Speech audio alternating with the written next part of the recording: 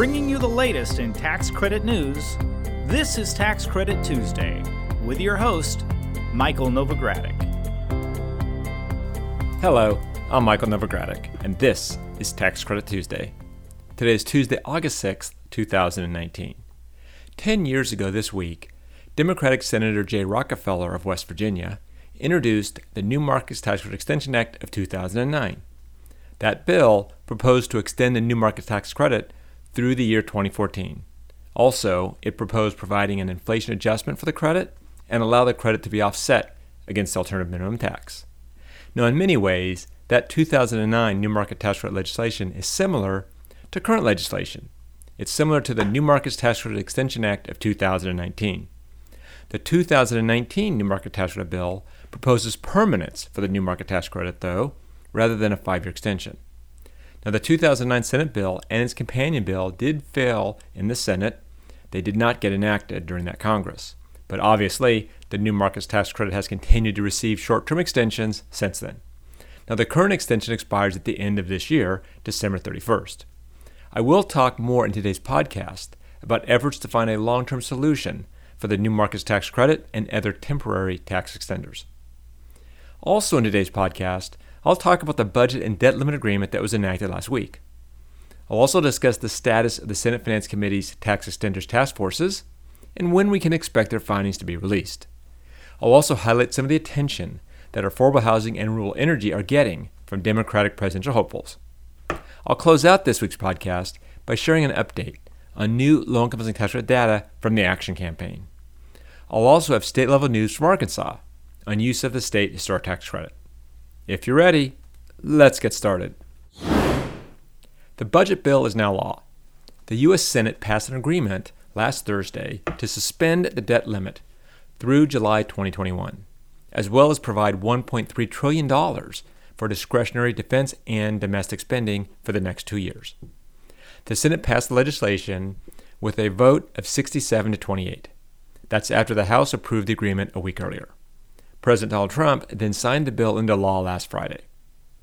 And as I mentioned in last week's podcast, the defense spending cap will be nearly $667 billion, and the non-defense spending cap will be about $622 billion.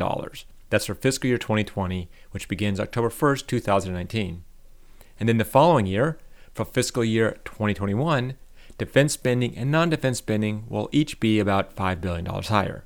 And that means about $672 billion for defense spending and $627 billion in non-defense spending. Now, this agreement is an important but not final step toward preventing a government shutdown on October 1st. I say that because congressional appropriators still need to decide how the funds should be allocated through individual spending bills.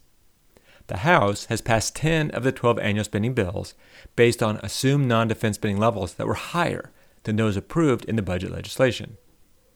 Now, appropriation work has begun in the Senate, and it is expected to continue through the August recess.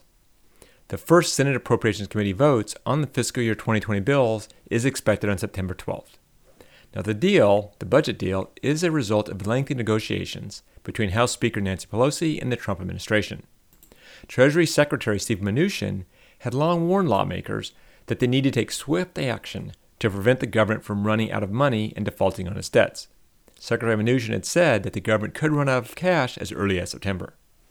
The legislation puts off the debt limit crisis for another 2 years.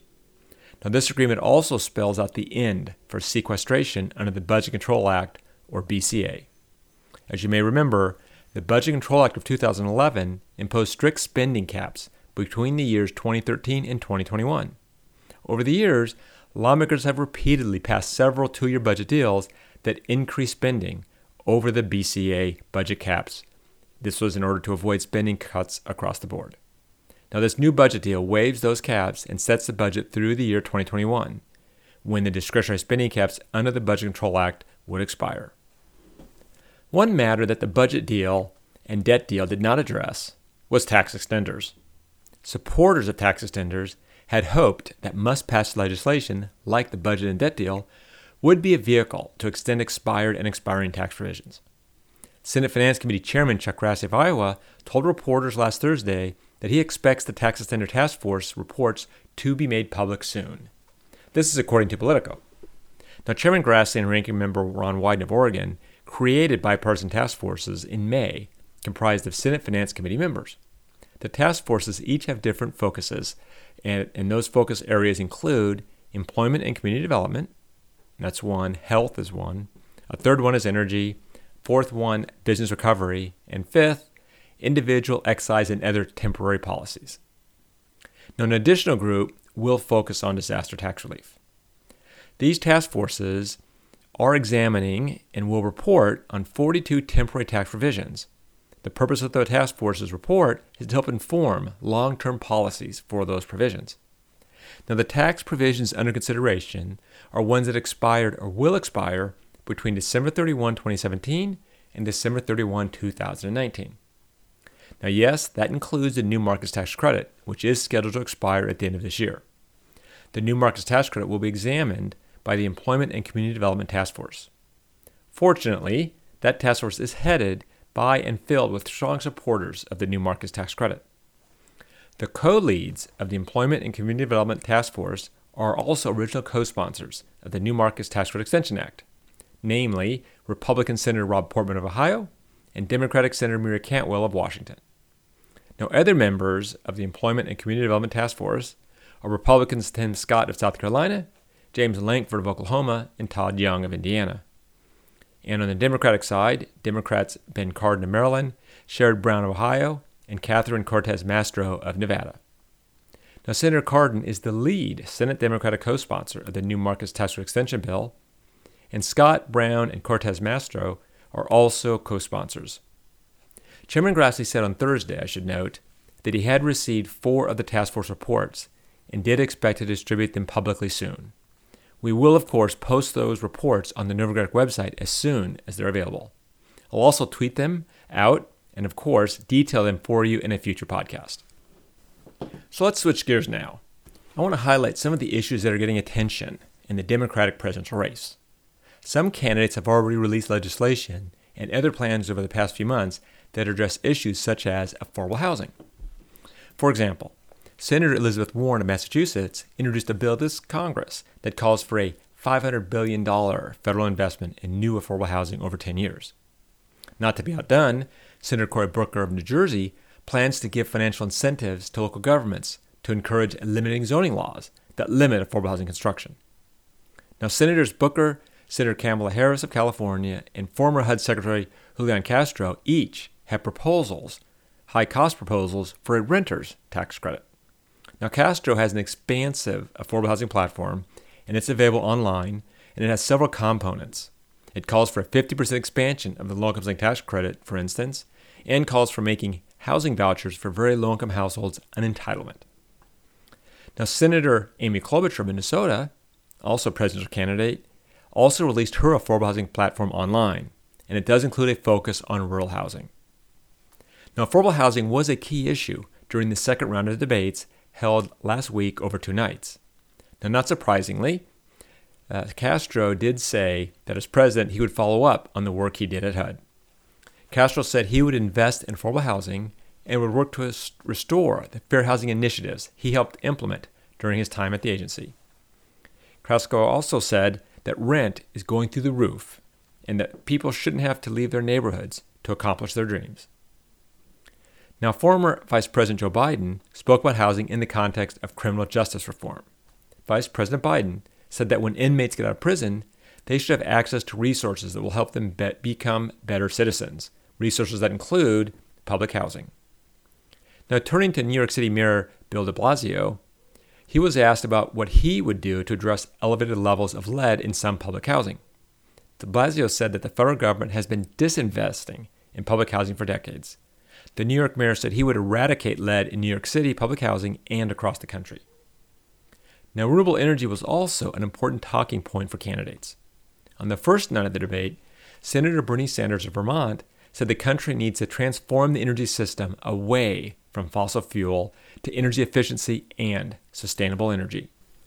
Now, not to be outdone, Washington Governor Jay Inslee said in his opening statement that his goal is 100% clean energy for Americans and to create 8 million union jobs. Former Vice President Biden said he has a plan to invest $400 billion into clean energy technology to create 10 million jobs. Biden said he would double offshore wind and would end any subsidies for coal and other fossil fuels. Senator Harris, on the other hand, said she would re-enter the Paris Agreement and work to make America carbon neutral by the year 2030. Now, moderators asked Senator Kirsten Gillibrand of New York about her co-sponsorship of the Green New Deal. Gillibrand said that the Green New Deal is about rebuilding infrastructure and investing in green jobs. She also said she would put a price on carbon to make the market forces benefit green energy. Now, Representative Tulsi Gabbard of Hawaii is not a co-sponsor of the Green New Deal, but she did say that she introduced her own climate change legislation long before the Green New Deal. Gabbard said that her plan included ways to transition off of fossil fuels, to invest in renewable energy, to invest in workforce training, and to invest in infrastructure. Senator Booker said that the United States needs to be a leader in addressing climate change. As the Democratic presidential race continues, I'll keep you updated in future podcasts on ways that candidates plan to address issues such as affordable housing, community development, and renewable energy. If you're interested in learning more about tax incentive policies, I encourage you to register for one or more of our upcoming Novogradac conferences. Each of our conferences includes a special panel dedicated to the latest legislative and regulatory news from Washington, D.C. We have 6 conferences lined up this fall. Starting in September, we'll have an historic tax credit conference in St. Louis. In October, we'll have an affordable housing and bond financing conference in New Orleans, a new markets tax credit conference in Austin, Texas, and then an Opportunity Zones conference in Chicago. Then in November, we'll have our Financing Renewable Energy Tax Credits conference in Washington, D.C. And we'll finish out 2019 with a tax credit housing finance conference in Las Vegas. That'll be in December. Now, you don't need to memorize all those events and cities that I just mentioned.